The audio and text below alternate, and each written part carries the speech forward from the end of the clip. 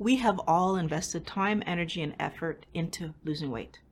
Today, I want to talk about what we can do to maintain the weight loss that we've achieved in the healthiest possible way. Hello, Wellness Warriors. I'm Violet Rivera, your keto psychologist. The reason that I make these videos is to help you to understand that it's your physical health and mental health coming together that creates that overall sense of well-being. If you want more videos like this, subscribe, hit the bell so that you can see when my next videos are coming up. Weight loss is something that most of us have tried to do at some point in time. I know for myself, I early on figured out that trying to lose weight was a very frustrating situation. And so for many years, I actually didn't do much to try to manage or regulate my weight. And the few occasions where I made a concerted effort to do it, I'd have a short-term period of success that wouldn't last, and that would leave me frustrated and aggravated, and basically led to my position that I will weigh whatever I weigh and I'll go on with life. I've already made a video talking about the real way to lose weight permanently, and I'm going to link that video up above, the secret to permanent fat loss. But today, what I want to talk about is what happens when you actually get to your goal, and now you need to live your life and try to maintain this, new weight. So a lot of the times I noticed that when I was trying to lose weight, when I've talked to people who are trying to lose weight, the motivation to initially lose weight is often about, summer's coming, I'm gonna need to wear shorts, or there's some event that I want to wear a specific dress or whatever for, and realizing, oh my gosh, I can't fit that dress anymore. And one of the things that I think hurts us in our weight loss journey is the focus on a short-term reason for doing what we're doing. The first tip that I'm going to give you, and there's 3 of them, and the first tip I'm going to give you for permanent weight loss well into your future. So this is now the long haul. How do we lose weight and keep it off forever? Number 1, think long-term. Most of us are willing to sacrifice in the short term to get a long-term gain. However, most of the time we're willing to do that because that short-term sacrifice we know will end, and then life will be either back to normal or even better than what it was before. Common examples of this is how deciding to become parents. Like, we get our new little baby, we bring that baby home, and all of a sudden, whoever's going to be the primary caretaker knows that they're no longer going to sleep through the night anymore, right? For the next however many months, because the baby cannot sleep through the night. They need to feed every few hours. So in my case, I stayed up many, many nights so that my spouse could go to sleep and be able to go to work the next day. But what did that mean for me? Well, it meant that I was not sleeping. It meant that I was tired. But there was a short-term inconvenience for the long term of eventually my baby would get to be the age where she no longer needed to wake up every few hours, which takes a few months, right? Again, that short-term inconvenience for me so that he could go to work and, actually keep his job because he's not falling asleep at work. We are willing to make short-term sacrifices if we can see that the long-term gain is there. The same is true of weight loss. I've researched and learned about, the cabbage diet, most normal diets, which is a restrictive, just take your calories down to X and you do that for a few months. Most diets like this are looking for a short-term negative that's going to give you a long-term gain. And so most people are willing to do this short-term negative for this supposed long-term gain. Here's the problem. Unlike a job where I'm going to sacrifice my vacations for a few, maybe 2 or 3 years to move up in the company, and then I've moved up and therefore I get the positive of being higher in the company. When we're talking about weight loss, that short-term negative that you live gives you a short-term result. It's not a long-term gain. And this is where people make mistakes. See, when you're trying to lose weight and live a healthier life, if we're not thinking long-term, we're making a mistake. Because if we're not thinking long-term, then we're actually not going to be successful in our weight loss. So the first tip that I'm giving you to actually lose weight and keep it off is understand that any diet that's explaining to you how you're going to do the diet for X number of months and then hit your goal and then be able to go back to eating what you were eating is lying to you. And I can actually say that. I can say that the diet plan is lying to you because of one basic thing. The foods that you were eating that got you to this current weight are not going to magically affect your body differently after you've lost some weight and then go back to eating them. The foods that you were eating that got you to this heavy weight are going to continue to be problematic for you when you get to your new goal. Part one is we need to think long term. Now, part two builds on number one, because part two is meal planning. If you want to live your life at a healthier weight, you need to plan your meals. And it's a really basic reason why I'm asking you to plan your meals. First of all, if you're doing what I would suggest, which is living a healthy ketogenic lifestyle, you're probably going to lose weight in a relatively short period of time.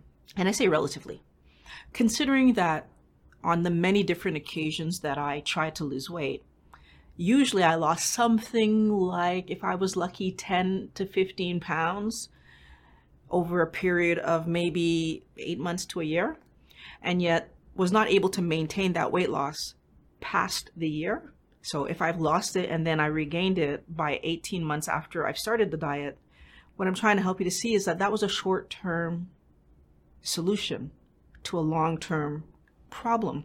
That's never going to work. What you actually need is to have a long-term solution to the long-term problem. And since most of us have been overweight more than 5 to 10 years, when we're seriously looking at a different way of doing life to solve the problem, understanding that meal planning is the center of all of this is really key. Because if I plan my meals, then I know what I'm eating this evening. And so once I know what I'm eating this evening, when I get home, there's no question marks. I eat what I've planned. If I don't plan, even if I've been really, really good all the way up until I get close to my goal or at goal, because I wasn't planning my meals, there's always that lingering, oh, I want to have this, I want to have that I'm going to be fighting. And especially if you're doing a ketogenic lifestyle, because within a 7-month period, you could potentially have lost quite a bit of weight. And I'm not saying that because I'm trying to encourage people to do keto. I'm just saying that because that's typically what we see, that when someone meal plans on a ketogenic lifestyle and sticks to their meal planning, very often they lose significant amounts of weight in 7 months to a year. Why that's important? 7 months to a year, if I've been kind of eating well and then not eating well and then kind of eating well, and I really haven't created a good habit yet of eating well, versus if it took me 5 years to lose all the weight, chances are I've fought more uphill at creating good habits, and then those habits are more likely to stick with me than if I've done it in 7 months. And habits are the thing that get us in trouble. Okay, why am I saying that? Well, my habit of, oh, I'm running late, I'm just going to grab a sandwich. Oh, I'm running late, I'm just going to grab some kind of power bar or granola bar or something. Oh, I'm running late, I'm just going to drink a shake. Those habits will still be tempting to us. If you want to be healthy, the first thing you need to do is meal plan and understand that meal planning is the cornerstone of making sure that every time I eat a meal, it's the meal that's going to fuel me, not just right now, but it's also the meal that's going to build the healthier body that I'm trying to live in forever. Meal planning helps us in the situations where maybe something happens at work and we're staying there late. If I know exactly what I was supposed to eat today, even if I had to stay at work late, I can still come home and just make that meal because I knew that that was what I was supposed to eat, rather than getting home, being tired, not really having a clue what I want to eat, and again, going for the things that I'm used to eating that are fast and not healthy for me. I mean, honestly, that was my story. I work late. I usually finish work somewhere around 8 o'clock. And every night when I got home, trying to figure out what supper was when I'm already tired, yeah, that wasn't a good recipe for Violet eating well. But getting home and already knowing in advance, oh yeah, I took that meat out to have with that vegetable, simple meals that I could make in 20-ish minutes, that was easy for me to do and fuel myself, be happy that I ate something, and get on with the rest of my night.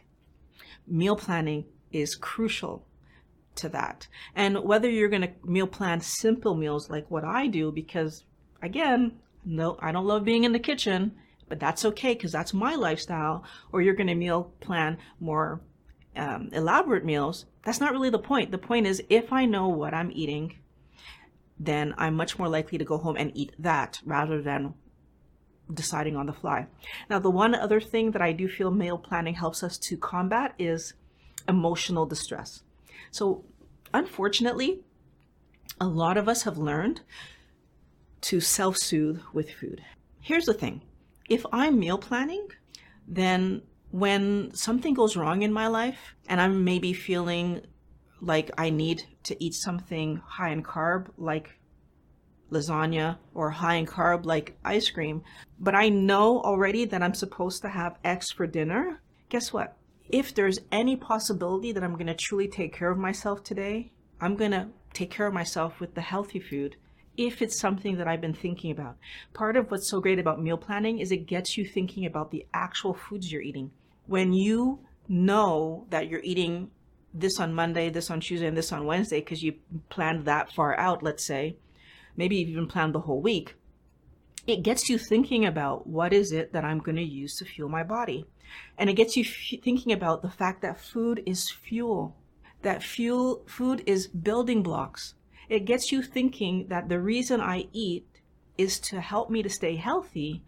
And if there's anything emotional happening, I'll take care of that by talking to friends, talking to my therapist, like doing something that solves the problem that I was having, but that I'm not going to use food to solve a problem that's not about food. Which brings us to number 3. The third thing that you're going to do that's going to make sure that the weight loss success that you've had stays a success from now going forward is prioritizing health over taste. And I know I say this all the time, but it's the cornerstone of what we're trying to accomplish here. You see, if I'm going to truly maintain this new weight that I figured out is healthier for me, then I actually need to know that the foods that I'm eating are the thing that helps me to stay at this healthier weight.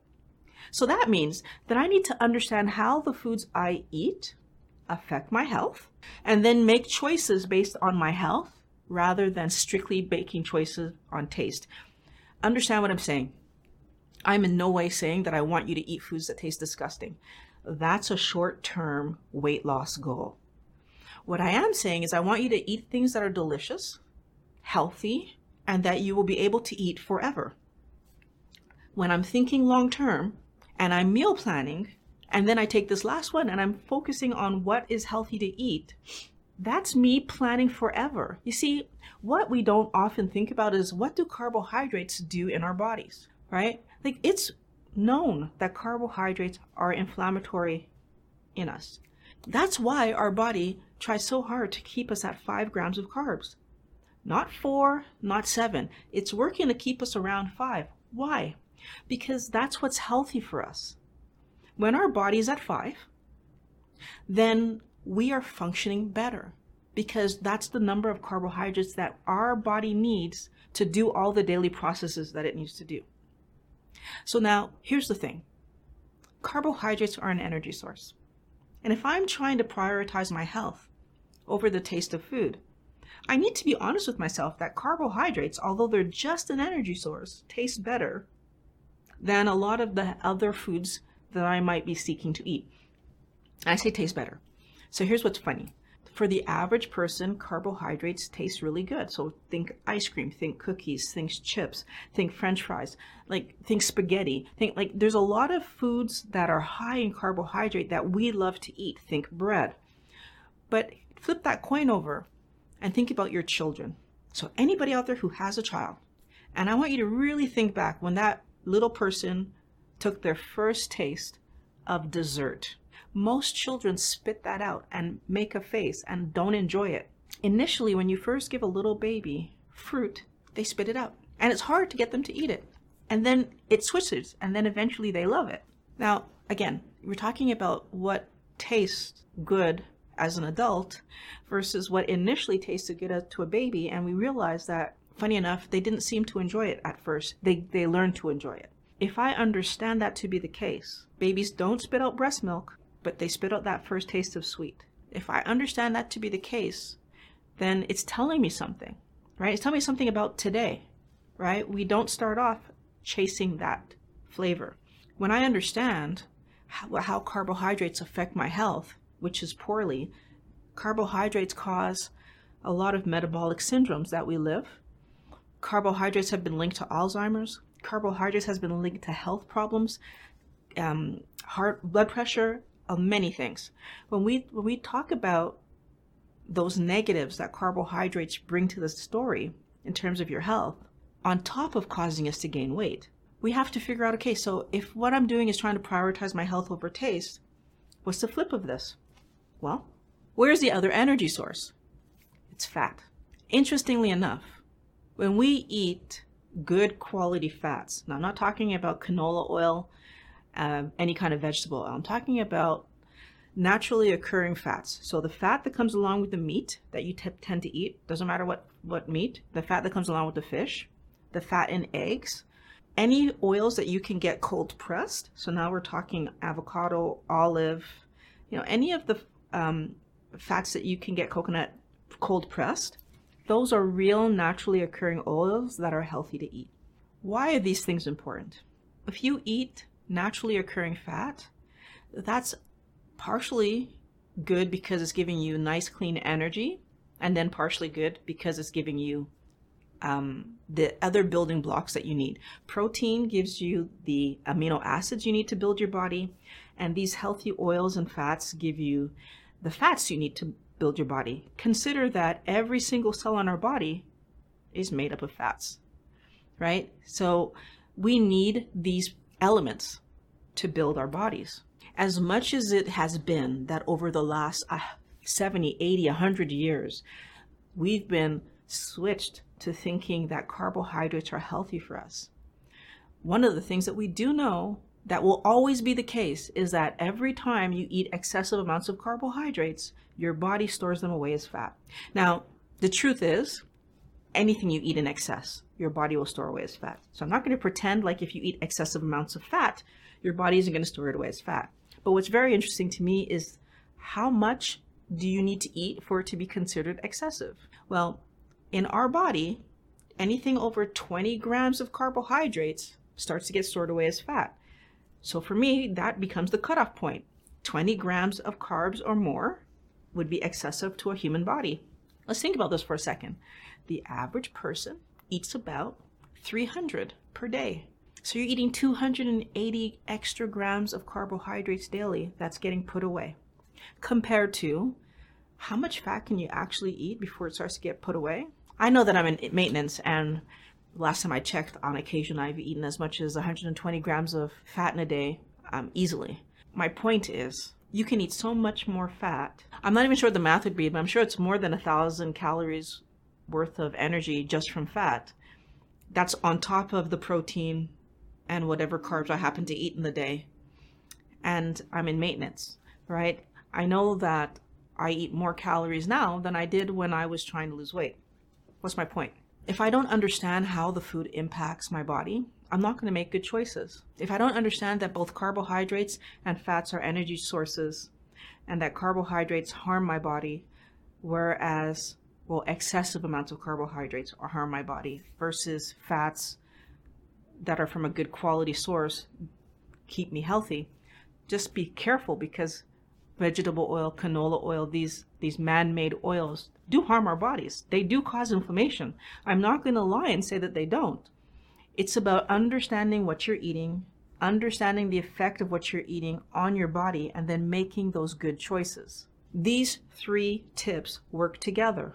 Thinking long-term, meal planning, and prioritizing your health over the taste of food work together, because when I'm thinking long-term and I'm meal planning, then I'm meal planning with the idea that I'm trying to find foods that I love that I will be able to eat well into my future. And I'm making those meals based on the information I have about how food affects me. I really hope that this has helped you to see how you can maintain your current weight well into the future, because it's not true that keto is not sustainable. It absolutely is sustainable when you do it appropriately. This is not a short-term diet. It's a lifelong way of eating that's going to help you to live a happy, healthy life with a body that's hopefully functioning better today because you've made these changes, and it's going to be much more strong and flexible and get you living that life that you really want to live in the very short future. I want to thank you for watching Mind Blowing Health and Wellness with Violet. To contribute to the production of videos, you can go to Teespring. I do have t-shirts. Amazon links are in the description below, as well as Patreon in the description below. Thanks for watching, and I really love talking to my wellness warriors. Everybody who's new, subscribe, ring the bell, do the thing so you know when the next video is coming out. Talk to you again next week.